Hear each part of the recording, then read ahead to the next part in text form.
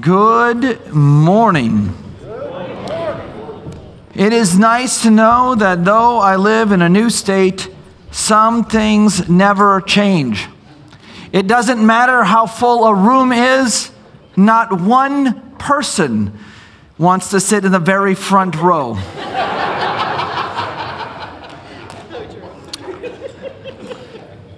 That's all.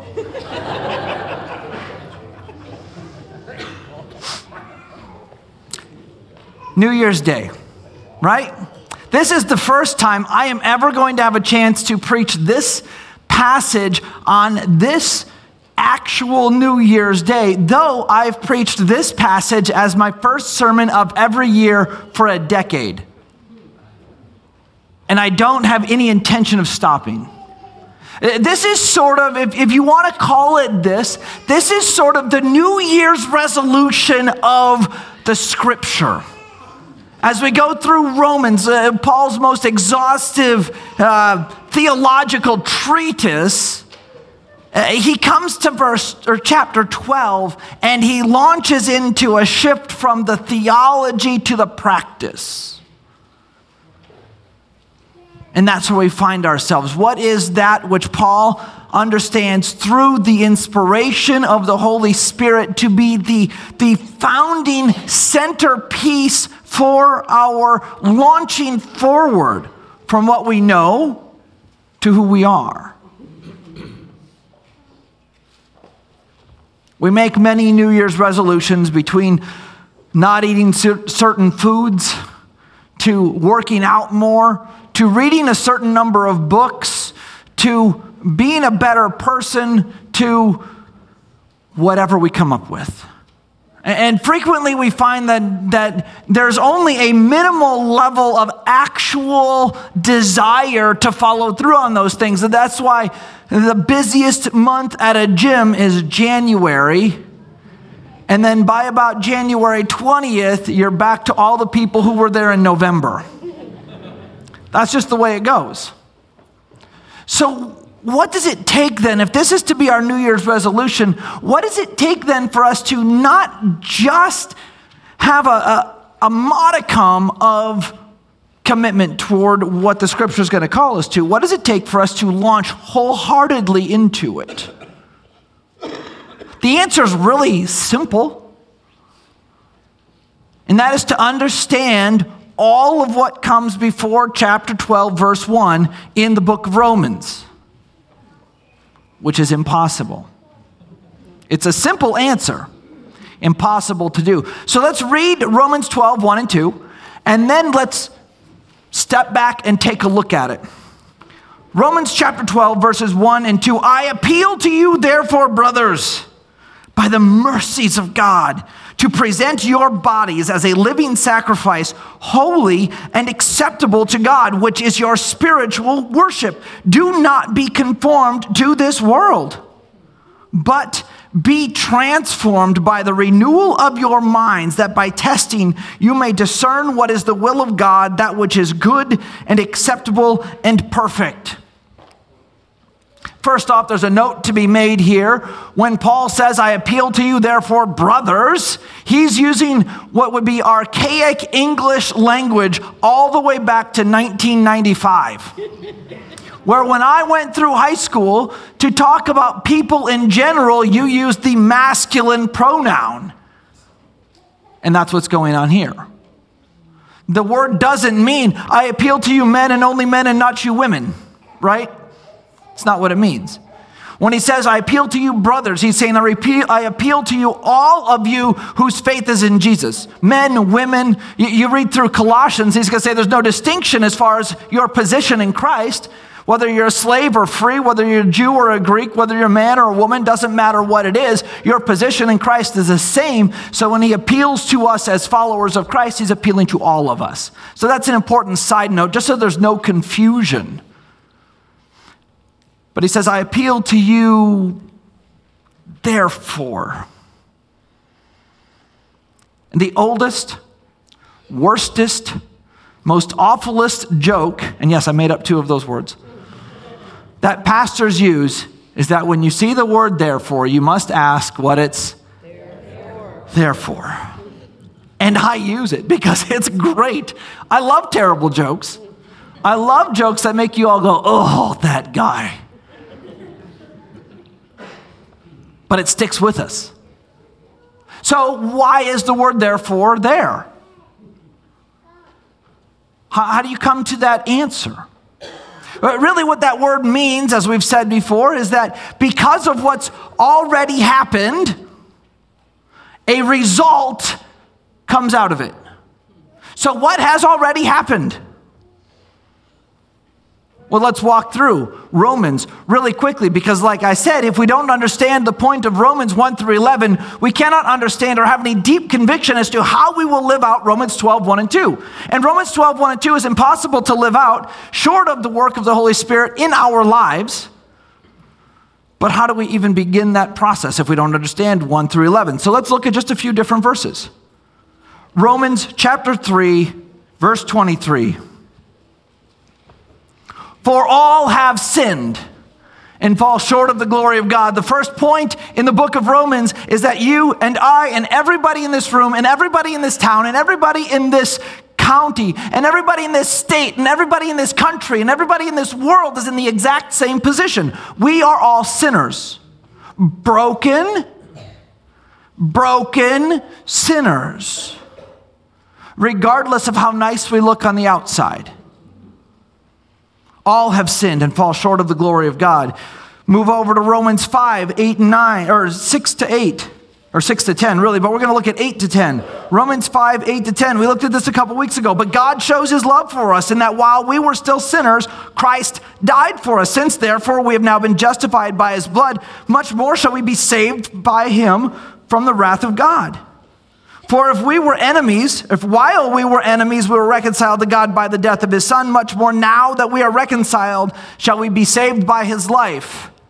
But when we were enemies of God, he died for us so that we wouldn't remain enemies of God. So all have sinned, but God gives us an opportunity that while we were still his enemies, he puts us in a position where we can be made his ally, and not even just his ally, but his friend, and not even just his friend, but his son.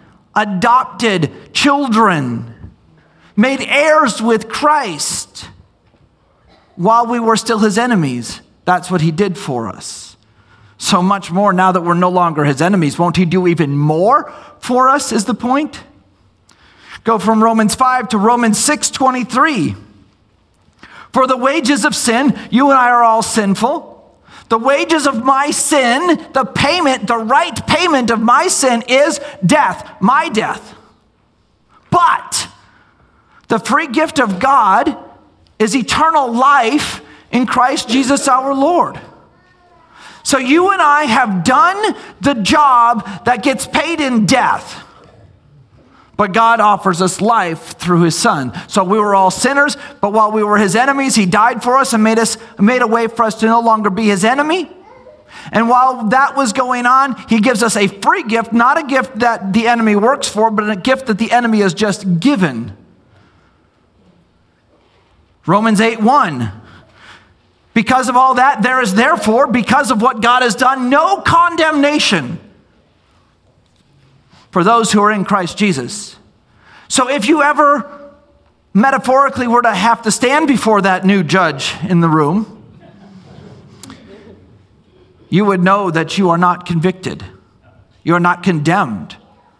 Because your payment of death because of your sin has already been paid by Jesus Christ. There is therefore now no condemnation for those of us who are in Christ Jesus, which means what? For those who aren't, that there still is, right? That's just the logic of it.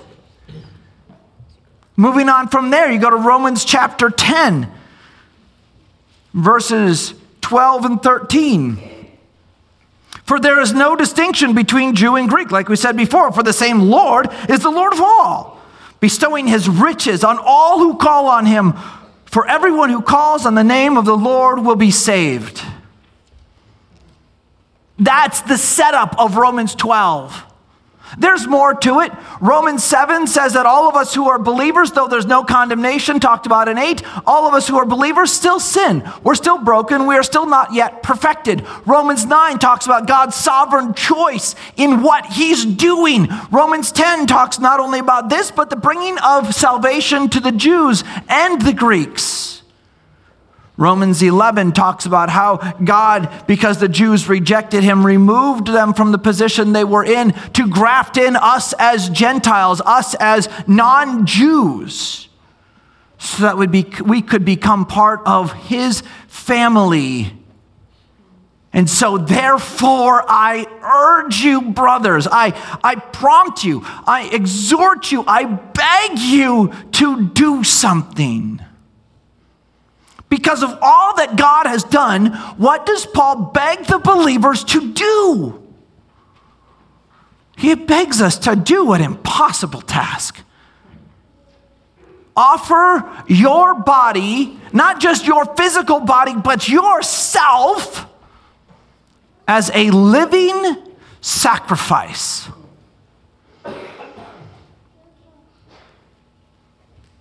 A sacrifice is an object, a thing that gives every ounce of what it is to the benefit, glory, or positional pointing of somebody else. An animal that is sacrificed is killed till it's dead, till it has no more life, no more chance of life, till nothing of its essence is left. It's all handed over to this thing to which it is sacrificed. So that you and I, in like terms, are to offer over every ounce of what makes us us to Christ. While somehow we're still living. This isn't a physical suicide death sort of thing. This is a killing of all that is your being, your essence, that which makes you you, that which makes me me, over to him. So that he could use it to his glory how he chooses. And how does he choose to do that? Don't know. I beg you, I urge you, brothers, by the mercy of God, because of the mercy he's giving us, offer your bodies, yourself, as a living sacrifice, holy and pleasing to God. This is your spiritual act of worship. But that word, it's accurate. I'm not saying that it's not accurate. I'm not saying that in any respect. But it carries a deeper meaning than just this ethereal, spiritual, abstracted idea, which is what we have a tendency to do. Why do we have a tendency to abstract this and dematerialize it into this nothingness out there? It's really simple.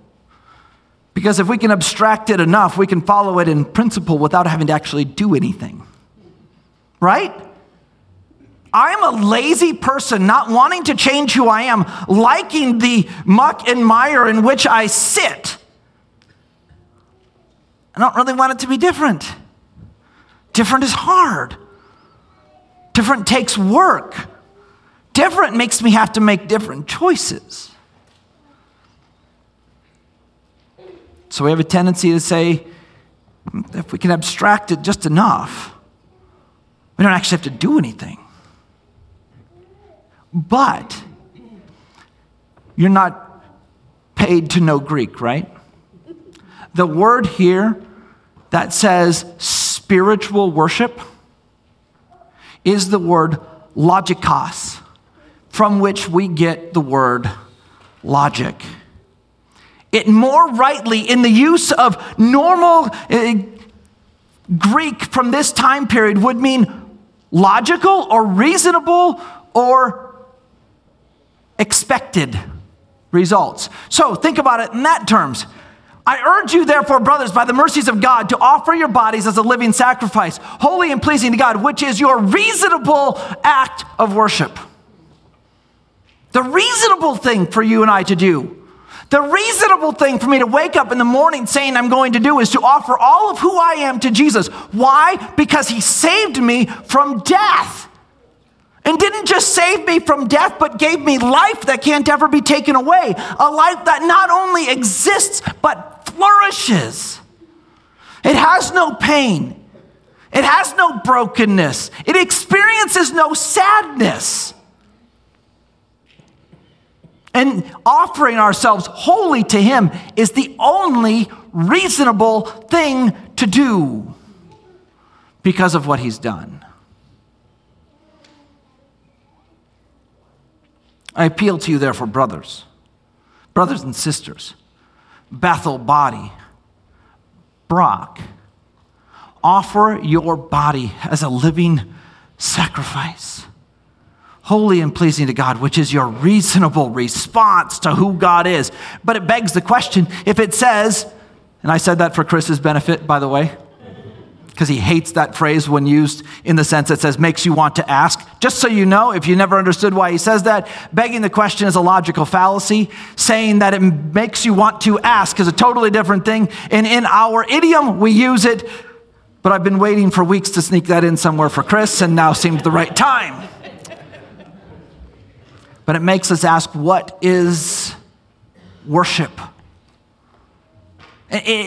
If you think about worship in these terms, it actually makes this passage make more sense. Worship is our right response to who God is. And if that's what worship is, it means it's not. You ever heard the term that the church went through what we called the worship wars in the 90s and 2000s and even into the 2010s? And really what people meant was people didn't like the kind of music that other people liked, so we were at war with each other because it was worship wars. We dubbed it worship wars because it sounded like it was more valuable and it was something worth standing on, when really what it meant was I like or don't like guitars. That's really what it meant. So we had worship wars, which were not right responses to who God is, but it was styles of music. Styles of music can be a right response to who God is. The way we sing, what we sing is a right response to who he is. But so is looking at his word. So is shaking the hand of your friend. So is caring for the people around you. So is looking out for those you maybe don't even know yet. That is a right response to who God is, which is our worship. And that's a reasonable thing. This is a right, reasonable response to who he is. I appeal to you, brothers and sisters, by the mercies of God, to offer your bodies as a living sacrifice, holy and pleasing to God. This is your reasonable act of worship. Do not. And just so you know, this is where it gets hard. All of it coming before this is like the preamble. And this is where it becomes a daily, grinding, difficult thing if we try to do it on our own. Do not be conformed to the pattern of this world, but be transformed by the renewing of your mind. Do not be conformed to the pattern of this world, but be transformed by the renewal of your mind. Two passive verbs. We've talked about verbs before. They are of utter importance as we try to understand Scripture. But nouns are of utter importance as well. So are genitives. If you don't know what a genitive is, look it up and know this. The Reformation was started by the different use of a genitive noun. So if you love language and you love English and you love grammar, you can know that the whole Reformation by Martin Luther stemmed on a genitive out of Romans. And if you don't care about that, that's all right. Passive verbs. It means that this conforming or transforming is happening to us. We are not doing it. It is being done to us. Do not be conformed, which means something outside of you is trying to conform you. What is that? Would make sense that it's the world, right? Do not be conformed by the pattern of this world or to the pattern of this world, which if you're going to copy the pattern of something, that would seem to be the thing that is conforming you. Do not be conformed to the pattern of this world, but be transformed, have transforming done to you by the renewing of your mind, which means what? By knowing more information, right? No. Sorry, that was totally a trick. It seems like to us, in the way that we use words and the way that we think, when we think the renewing of our mind, we think the renewing of our intellect and knowledge. And that's an aspect of it. Because if you don't have a base of knowledge and understanding and information about the scripture, you have nothing upon which to base what you're doing, right? But that is not all that is meant here when they say when he says the renewing of your mind. This is the changing of our thought processes. The restructuring of the thinking that we do. Let's just listen to a little bit of one of Jesus' sermons where he just blitzes through all sorts of earth-shattering stuff, and we're only going to look at an aspect of it. Not even half. It's out of Matthew chapter 5. If you ever want to read a passage where it's just total life change all the time, read the Sermon on the Mount, Matthew 5, 6, and 7. It's Jesus delivering either a sermon or a compilation of things that he said that Matthew puts together for us to the people. And he starts by saying everything that we do is backwards. That's called the Beatitudes. Blessed are the poor. Blessed are the meek. Blessed are the humble, which is not how our world tells us to function, right? He then moves on, and he has a whole list of topics that he uses the same phrases in. You have heard that it was said. You had been taught in the past, but I tell you something different, deeper, something bigger, stronger, harder. Matthew chapter 5. Verses 21 and 22, you have heard that it was said to those of old, you shall not murder, and whoever murders will be liable of judgment. But I say to you that everyone who is angry with his brother will be liable to judgment. 27 and 28, you have heard that it was said, you shall not commit adultery. But I say to you that everyone who looks at a woman with lust in his heart has already committed adultery with her. 31, 32. It was also said, whoever divorces his wife, let him give her a certificate of divorce. But I say to you that everyone who divorces his wife, except on the ground of sexual immorality, makes her commit adultery. And whoever marries a divorced woman commits adultery. 34 and 35. Again, you have heard that it was said to those of old, you shall not swear falsely, but shall perform to the Lord what you have sworn. But I say to you, do not take an oath at all, either by heaven or by earth. 38 and 39, you have heard that it was said, an eye for an eye and a tooth for a tooth. But I say to you, do not resist the one who is evil. 43 and 44, you have heard that it was said, you shall love your neighbor and hate your enemy. But I say to you, love your enemies and pray for those who persecute you. All of these different things that these people were taught, Jesus is shifting, inverting almost. It requires of them a change in their thought process, not just holding new information. This is a paradigm shift of how we view the world. I appeal to you, therefore, brothers and sisters, by the mercy of God, to offer your bodies as a living sacrifice, holy and acceptable to him. This is your reasonable act of worship. Do not be conformed, changed by the world into the pattern of the world, but be transformed by the renewing of your mind, by the changing of your thought processes.